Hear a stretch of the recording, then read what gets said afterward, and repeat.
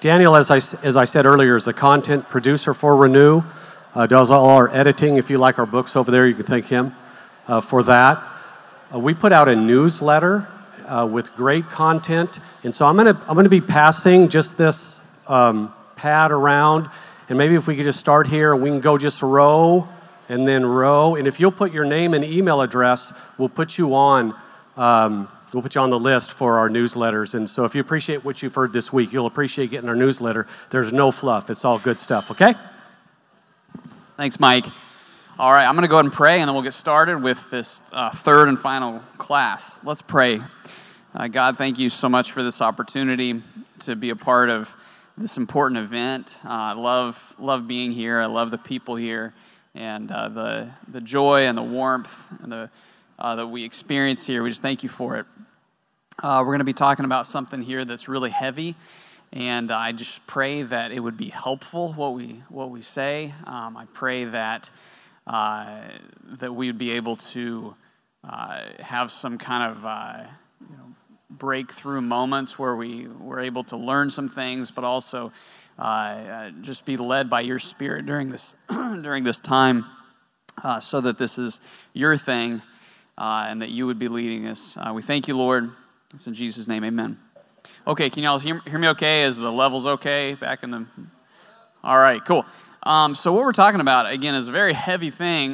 We're talking about the critics, answering the critics, but specifically the critics in our own minds, the critics in our own heads when it comes to the Bible. So the call they can kind of get in our heads to call us away from the gospel and into something else. And we're specifically talking about the people who have left behind the faith, or at least left behind the biblical faith for some other kind of faith or religion. So raise your hand if you've had somebody in your life who has left Jesus. Raise your hand if that's happened. Okay, almost everybody. Maybe it is everybody. I know what that's like. It is absolutely agonizing. It's hellish to have somebody that you love who is, hearing those inner critics and then leaving Jesus behind. It's absolutely one of the worst things you can go through. And so that's what we're going to be talking about here. One of the kind of fancy words that is used for that process these days, it starts with a D. Anybody know what that word is? Deconstruction. Very good, deconstruction. And, some people present it in a good light, others present it in a very negative light. And we're going to be asking, when it comes to deconstruction, is this a good thing? Is this a bad thing? And it all depends upon what you believe is the happy ending to a story. Okay, there are three potential endings to the story. The ways you could look at it, and if you want to go ahead and put that graphic up, that'd be great. And again, whatever you think is the best ending will determine whether or not you think that deconstruction is a good thing or a bad thing. So here's the first potential ending to the deconstruction story. This would be how the story is told if the best ending, if the happiest ending, is when you are authentic to yourself. Okay, if that's what you believe is the most important thing, the best ending of the story, this is how the story plays out. I'm going to read this. He grew up in an evangelical home. Church was important to him. Youth group was fun, and the Bible was the Word of God with all the answers to life's most important questions. There were parts of the Bible which always seemed weird to him, but he never really questioned the Bible. That is, until he really started thinking about some of its harder teachings. For example, there were stories of God's wrath in the Old Testament, which as a kid he had seen as interesting, even exciting, which now began to feel wrong to him. Wasn't God a God of love, not of violent wrath? And the idea of hell, which he had just accepted as a given, began to feel grossly at odds with the concept of a loving God. Even the cross began to feel like a cosmic overreaction, especially when personal sin, which the Bible obsesses about, was beginning to feel less and less like a big deal. Eventually, his old convictions about the Bible's truthfulness and about God's goodness had unraveled until very little of his old faith was left. He still believed in a God of love. He still believed that Jesus was a good example of love for the marginalized. Those beliefs still resonated with him, yet having more questions now than answers strangely made him feel more secure than he'd felt in a long time. Building moral convictions of his own based on his growing social awareness felt more right than accepting ancient thou shalt and thou shalt nots from men who couldn't have envisioned today's world. Although it wasn't an easy process, his journey to more of a progressive faith was a liberating story of deconstructing a theology which felt inauthentic and reconstructing a theology that really resonated with his truth. Again, that's how the story is told. If the best ending to the story is when you are authentic to yourself. Okay? Number two, what if to you the best ending of the story is when you are true to your tribe? True to your tribe. This is how the story goes. If the best possible ending is when you are true to your tribe. He grew up in a loving Christian home, or so he thought. Then he became aware of a whole world of oppression which his evangelical upbringing had insulated him from. He learned about systems of inequity, misogyny, racism, homophobia, and transphobia, which were so deeply rooted in the culture that true change could never come about through nice evangelicals who pretended to care. In fact, he began to see evangelical Christianity as complicit in the oppression that he saw all around him. After all, white evangelicals did things like vote for villains, champion political policies which perpetuate inequity, and use the Bible as a club to beat people into accepting their narrow view of morality. Their views on LGBTQ issues went far beyond merely restrictive to downright hateful and oppressive and abusive. The more focused he became on cultivating solidarity with oppressed people, the more of his evangelicalism he realized he needed to leave behind. This went beyond moral issues to issues of salvation as well. Although it was one of evangelicalism's central practices, the pressure to evangelize people of no faith or of other faiths had never really felt comfortable to him. Now evangelism felt increasingly oppressive. Why foist Christianity, often the religion of white colonialist oppressors, why foist that on people whose native religions were beautiful and transformative in their own way? After all, what made these people of other religions worse humans than the Christians in his church, many of whom struck him as legalistic in their morals and uncaring in their politics? When he decided to give up his evangelicalism, his Christianity, it felt right because he knew it meant being true to marginalized people. And if the concept of a loving God meant anything, it meant that unlike the Christians he'd grown up around, God would be on the side of the marginalized too. That's how the story is told. If the best ending is being true to your tribe.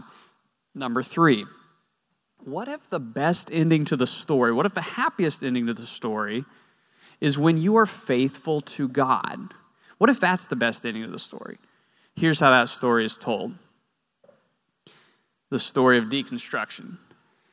He grew up in an imperfect family, yet they nonetheless tried to teach him life's most important lesson. Even when life crumbles around him, he can still trust God. Yes, they wish they'd done a better job of engaging his tough questions about the Bible. Yes, they wish they had done a better job of reaching out to the poor and marginalized. But they surmised accurately that even if they had both had PhDs in Christian apologetics, and even if they had volunteered every evening of their lives in soup kitchens, their son had developed hostilities against God and against the church that they could not have prevented. In prioritizing his own opinions, what he called his truth, he inevitably found himself angered by Jesus' claim to be the way and the truth. In choosing to side with a coalition of people he felt were on the losing side of injustice, it was only a matter of time before he reinterpreted his ethics to fit his new tribe's view of right and wrong. With God's wrath as wicked, personal sin as unimportant, Christian evangelism as harmful, Christian ethics as outdated and untrue, he was no longer holding to the faith that was once for all entrusted to God's holy people, Jude 1, verse 3. Tragically, he was now in the camp of those who had deserted Jesus for a different gospel, Galatians 1, verse 6. He was no longer willing to put up with sound doctrine, 2 Timothy 4, verse 3. So he was suffering shipwreck with regard to the faith, 1 Timothy 1, verse 19. Perhaps he felt he was being authentically unique, or even felt like he was being a true Christian, but he was really only conforming to the pattern of this world. Romans 12, verse 1. He had responded unfaithfully to God's faithfulness in his own life and heritage. That's how the story is told, if the best ending to the story is whether or not we're faithful to God. Okay. Good to wrestle with. I want to tell a story. Three Jewish men, Hananiah, Mishael, and Azariah. Here's the story. Hananiah, Mishael, and Azariah. They're part of the Jewish group that are brought into exile when Babylon conquered Judea. Okay, this is about 500, 600 years or so before Jesus. These men were handsome, they were smart, they were a select group, they're part of a select group that were chosen to be trained in the Babylonian education and palace, and then they would be serving in the palace. They were to learn the Babylonian language, literature, eat the Babylonian food, and they were given Babylonian names. So Hananiah, for example, whose name means God has favored me, the man with the clipboard looks him up and down and says, "Oh, so your name is Hananiah. That's a nice Jewish name. How about we call you Shadrach," which means command of Aku, Aku being the Sumerian moon god. Mishael, the man says, "Okay, Mishael, what does that mean?" Well, it means who is what God is. Okay, well, we're going to call you Meshach, which means who is what Aku is, the Sumerian moon god. Azariah, which means Yahweh has helped, became, again, Azariah, Yahweh has helped, becomes Abednego, which means the servant of Nego, who is the Babylonian god of wisdom. So what they're trying to do is they're trying to take these loyal Jewish young men, turn them into loyal Babylonians. And a huge part of turning them into loyal Babylonians has to do with worship, what they're going to bow down to. Hananiah, Mishael, and Azariah, along with all the Babylonian officials and all the wise men, are brought to this event where they're going to celebrate the dedication of a new statue. It's an image of gold, 60 cubits by 6 cubits. That's roughly 90 feet by 9 feet. When the music plays, everybody bows. And Babylon has conquered, the whole Mediterranean world on down to the Persian Gulf, and has assimilated all these peoples into its empire. And now it's trying to unite all these people at the deepest level possible, at the level of worship. So bow or burn. So the instruments blare out a soul-stirring torrent of music, and suddenly the horizon surrounding the statue becomes as flat as western Kansas as everybody bows to the ground. All except for like a hasty haircut that misses a conspicuous strand of hair, there's a small clump on the horizon still standing. 3 young men still standing. Shadrach, Meshach, Abednego, what are you doing? But that's just it. They're not Shadrach, Meshach, and Abednego. They're Hananiah, Mishael, and Azariah. Bind them, throw them into the furnace. They don't burn. Turns out there's a 4th person preventing them from burning. They emerge alive and unhurt. That's a story. What does it have to do with what we're talking about here about people leaving Jesus behind? Here's what it has to do with it. there's three parallels. When it comes to leaving Jesus behind, or faith deconstruction, or whatever you want to call it, there's always number one, there's always a gold statue. So like Hananiah, Mishael, and Azariah, a lot of us grew up learning the Bible. That was our world. Then it gets attacked. But it's not Babylonians conquering our city and offering to us a gold statue to worship. Sometimes it's a philosophy that's challenging our faith and offering us a shiny new worldview. Hananiah, Mishael, and Azariah had been conditioned to see all of reality through a lens of God. It's a God-centered worldview. Now, in Babylon, they were trying to make it a Babylonian-centered worldview. Now, in our culture right now, what we're being conditioned to do is to move from a God-centered perspective to a perspective in which all truth and morality is grounded in the experiences of oppressed people. I've been a student of a thing called intersectional feminism for a while now, since 2016, and I was like, wow, there's a tsunami coming, intersectional feminism, and man, it is totally here. If you want to understand where we're at right now in modern Western culture, you need to understand intersectional feminism, and I'll just give you a little bit here about it. Everything is about privilege and power and intersectionality and oppression. So there are people if this is the lens through which you see the world, then you see that there are certain people who are privileged and they have power because they're in privilege. White people, heterosexual, cisgender, Christians, they have enjoyed unearned privilege in Western culture. So society's been structured to prioritize their interests and their version of justice. So as a result, these people exercise power and privilege over other people, and all their decisions are motivated by maintaining power. Meanwhile, you have people who are at the intersections of oppression, people who live at the intersections of oppression. They've been victimized by privileged people in power. So examples of someone who would be at the intersections of oppression would be, let's say, a black lesbian. That would be both a racial and a sexual orientation minority. Or let's say a Muslim woman. That would be someone who's both a religious minority and a gender minority. So people who care about justice, if you embrace intersectional feminism, if you care about justice and you empathize, then what are you going to have to change? Well, you're going to seek justice by giving voice to the people at society's intersections of oppression and realize that they have a unique view on truth and justice, and so let them decide what is true and what is just. Now, what that means is anybody who has traditionally had power and privilege, you need to view them with a deep cynicism. So if Christianity is part of, kind of some of the framing of the Western culture, and so that would be part of the oppressor. And so if you're going to view things through an intersectional feminist lens, then you're going to view Christianity with deep cynicism. Any Christian claims to what is true and false, well, they're just trying to maintain their own power. Anything that Christianity claims about what is good and evil, well, the Christians are just trying to stay in power.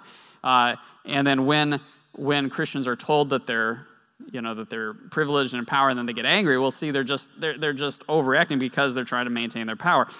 So if I'm a Christian and then I start to view things through this lens of privilege and power and oppression and identity, all that, what's got to change about my Christianity? And this is where it really becomes clear. Oh, this isn't just a different view on the world. This is like a new world. This is like a whole different religion.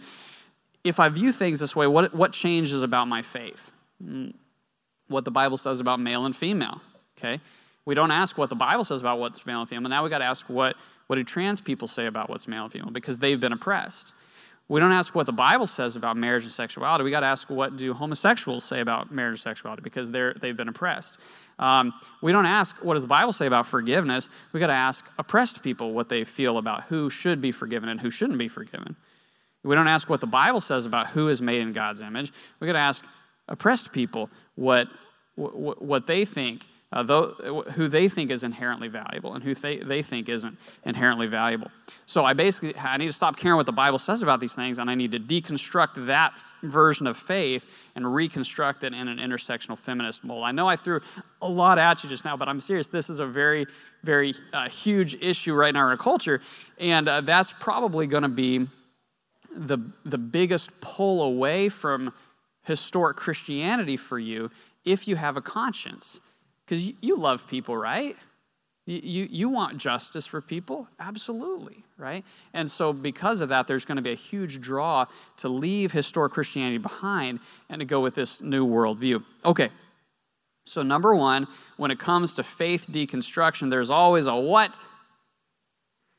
I think it's up there. There's always a gold statue. What's the gold statue in our modern Western culture right now? I'm going to say intersectional feminism. There's other names for it, but that's a big gold statue right now. Number two, when it comes to faith deconstruction, there's always a what. It's always a good reason. What are the reasons given for why we should leave behind historic Christianity, leave behind what the Bible says? I've got three of them. All right. Number one, very simple. You want to. Why should you leave behind your historic Christian faith? Well, you want to. Why do you want to? Well, because it feels good in this culture to be able to say things like, marry whoever you love. It feels great to be able to say that. It feels great to be able to say, you know what? Women can do whatever they want with their own bodies, i.e. their own babies. But it feels good to be able to say that. It feels really good to be able to say, trans women are women. Whatever they feel, they experience that they are, that's what they are. It feels good to be able to say, love is love is love is love. It feels good to be able to say, I am for the oppressed at every level. Feels good. So that's the first reason why it's really compelling to want to leave behind historic Christianity, biblical Christianity, is because you want to. Number two, it's turning the screws a little bit more. This is what? You kind of have to. Okay, try getting a good corporate job, or being in the good graces of your university professor, or making it in Hollywood, or any of that mainstream recording industry, if you don't go along with full affirmation of LGBTQ views of sexuality and gender. Kind of have to, right? Number three, you what? You ought to. And this one's a kicker, okay? And we're talking about Revelation this weekend. And in the book of Revelation, who's the main enemy? Starts with a D, He's the devil, but he's posing as a what? A dragon. You got it, a dragon. And the dragon in the book of Revelation has three puppets. And the first puppet is the harlot. And the second is the beast out of the sea. And then you have the beast out of the earth. Okay, those are both in Revelation chapter 13. Now, I'm going to disappoint people because I'm not going to be able to say, well, here's who the harlot is, and here's who I don't know that stuff necessarily. I could guess. But what I am going to say is that those three puppets of the dragon correspond very, very nicely with the three reasons for why we should leave Christianity. Think about the harlot. What does she say? You want to. You want to follow the dragon because there's all sorts of cultural seduction involved with leaving Christianity behind. The second one, the beast out of the sea, what does he do? Well, he's all about persecution. He's saying, you know what? You kind of what? You kind of have to. Otherwise, you're going to die.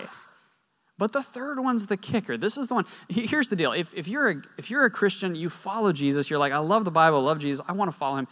You can withstand the first two. You really can. Because you can say, yeah, okay, I get what the culture's trying to pull on me. I'm going to still follow Jesus. That's the harlot. You can say, I kind of see that, they're trying to turn the screws, and, I kind of see the persecution, the hostility coming. I'm still going to follow Jesus. But it's the third one that's a tough one, because the third one is the beast out of the earth. And the beast out of the earth, guess what he looks like? Oh, this is huge. Looks like a lamb. Speaks with the voice of a dragon, looks like a lamb, is able to do miracles. What are we dealing with here? False Messiah. We're dealing with something that looks like Jesus. something that poses as what's right and true and just. And yeah, it's very possible to say, you know what, I'm not going to fall for what the culture's throwing at me. I can see where I see that coming. I'm not going to fall for the persecution. I can handle this. But when it comes to the part of culture that says you what? What's the third one? You ought to. Now that's a tough one because we're very conditioned to be able to say, you know what? I want to be a loving person. I want to be a just person. I want to do whatever I can to help people, and we should, right? But this is where it gets us, because the culture is saying if you really want to be a loving person, if you really want to be a person of mercy and compassion, then you will go along with what we're saying. And that's the tough one. Is this making sense? All right. Moving right along, I got to come over here. The reasons given. Okay, so we've gone through those. We're back over here now.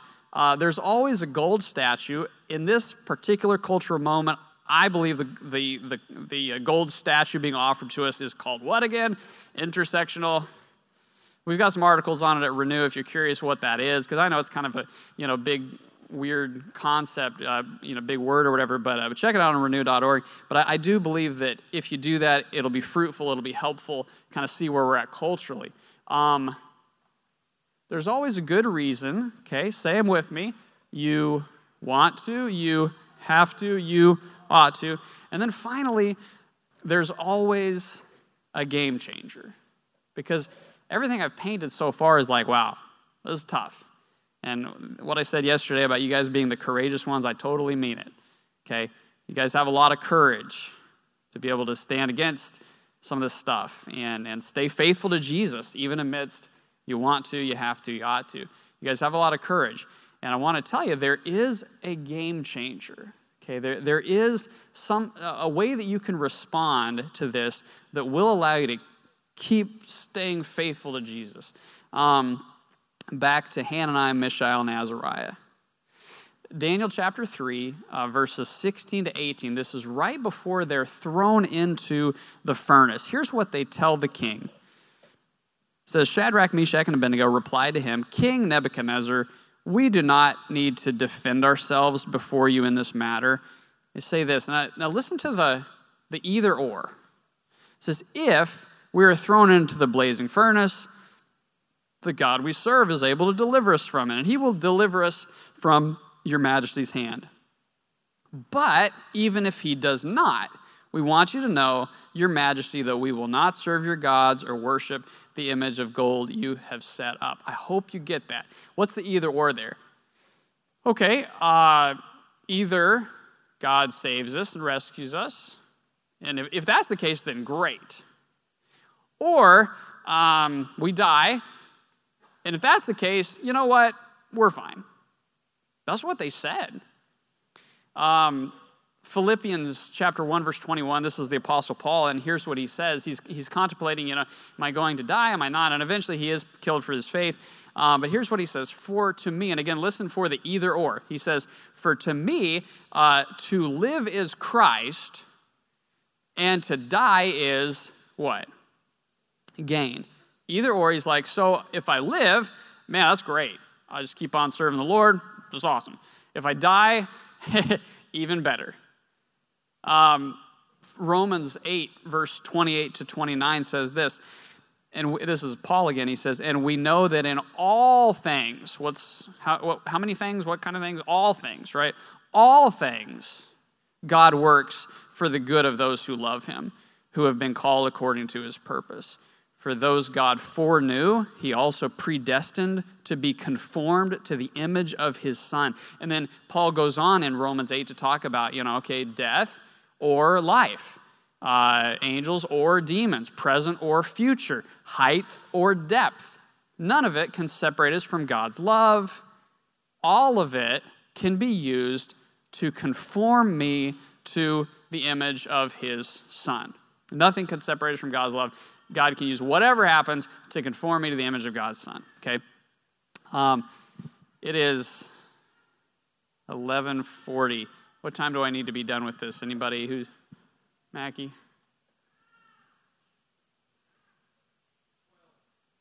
Okay. All right. And Brian, where are you at? You in the room somewhere? Perfect. All right. So I'm going to have Brian come up in just a little bit and share his thoughts. But I want to say quickly, so my grandpa would make stuff. He made stuff out of copper and wood, and he was just very, very creative, artistic kind of a guy. And he made this this teepee-looking thing that had a rock that came down on this wood platform, and it was called the Old Weather Rock. And basically, here's what it says. So again, there's this teepee and a strip of leather and then a rock, and then you got the wooden platform is kind of dangling above the platform. And it says in this Old Weather Rock, it says, if rock is wet, it is raining. If rock is white, it is a bird. No, it's snowing. You got. If rock is moving, it's windy. If rock is casting a shadow, it is sunny. If rock is hard to see, it is foggy. Very good. So that's our faith. I mean, it really is. That's totally our faith. If you can get that third one there, this game changer. Our faith is totally that. Okay, if this was a calculator, it'd work like this. If you are, you're somebody who you trust and you follow Jesus, and then so you say, okay, future, and then you punch in future plus trust in Jesus, and then press equals. It'll say the love of God draws out Jesus' likeness in you. Okay, all right.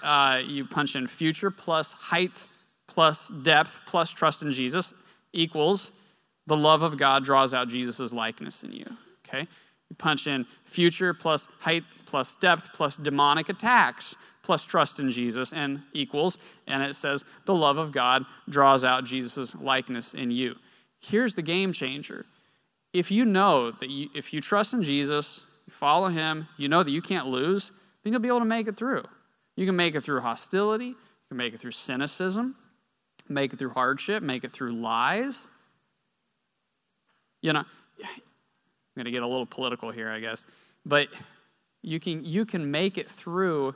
Your church can make it through the people who are like way on the right, who want to reimagine Jesus in a rightist political image.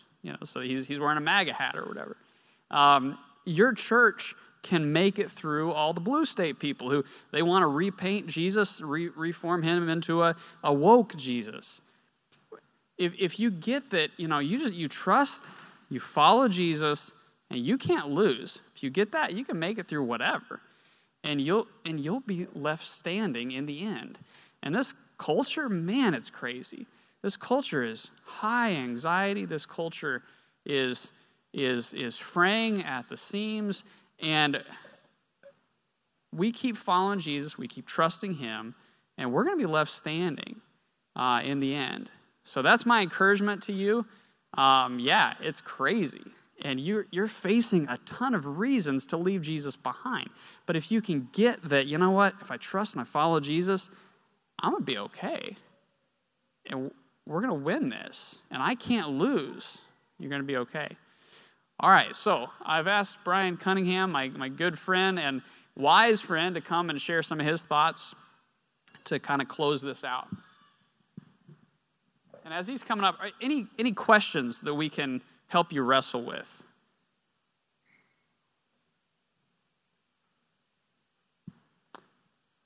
All right. Yeah, back here, yeah.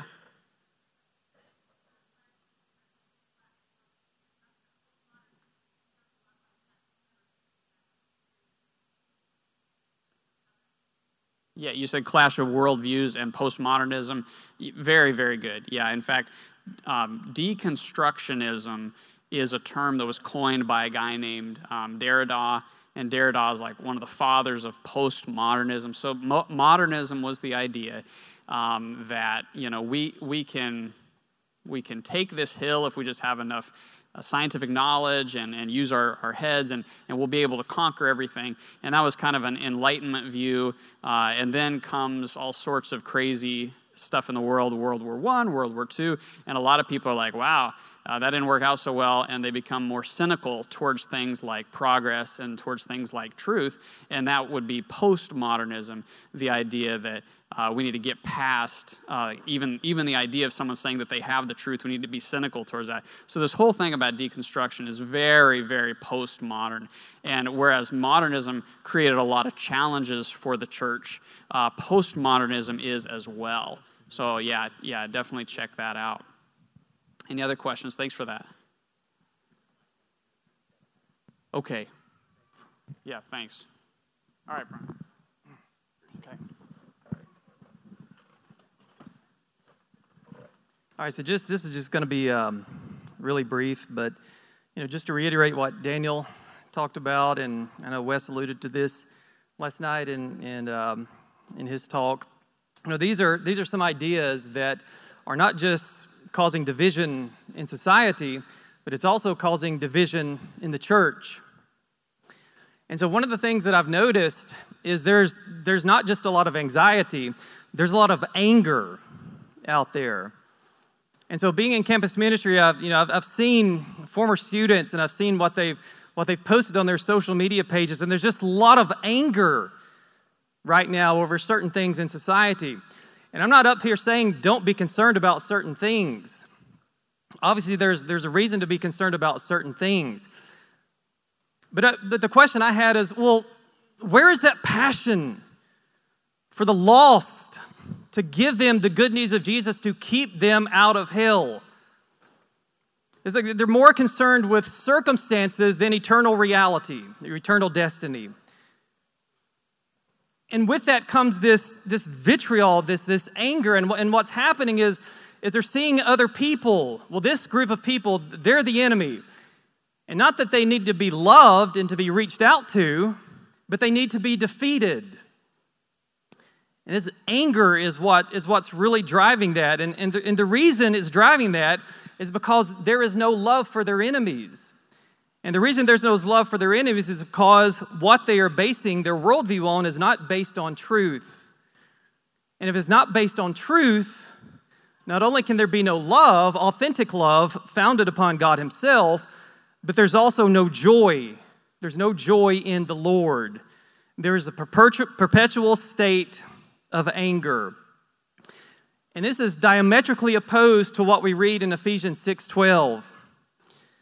When Paul talks about that our struggle is not against flesh and blood, but against the rulers, the authorities, against the powers of this dark world, against the spiritual forces of evil in the heavenly realm. And so with all this division, all this anxiety, all of this anger we see out in society today, our job is not to retaliate with fire.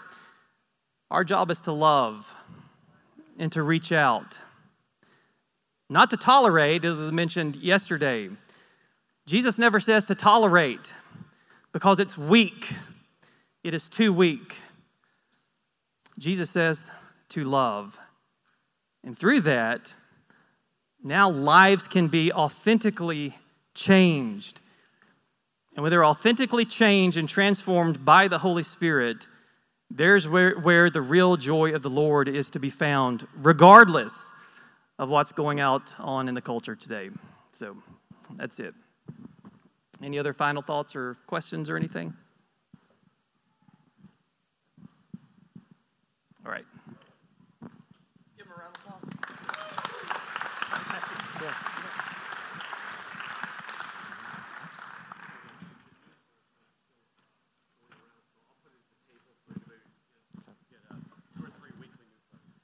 Yeah, so the newsletter that has been passing around on that yellow tablet will be, if you haven't had a chance to sign it, it'll be over at the table during the lunch hour. So we're right at the lunch hour. I'm not sure if all the other classes are wrapping up, so just kind of maybe hang out in here until you see some of them starting to come through. And then we'll grab lunch. So why don't we have a prayer for lunch? God, thank you for providing. We don't want to take for granted even a single meal. Father, I'm just mindful of my brothers and sisters around the world that wonder if they're going to eat today. And we're privileged to enjoy just some good food all weekend. And so, God, bless the food. May it nourish our bodies. Bless our brothers and sisters around the world. And just help us all to remain faithful like we talked about here today. We love you and thank you in Jesus' name. Amen.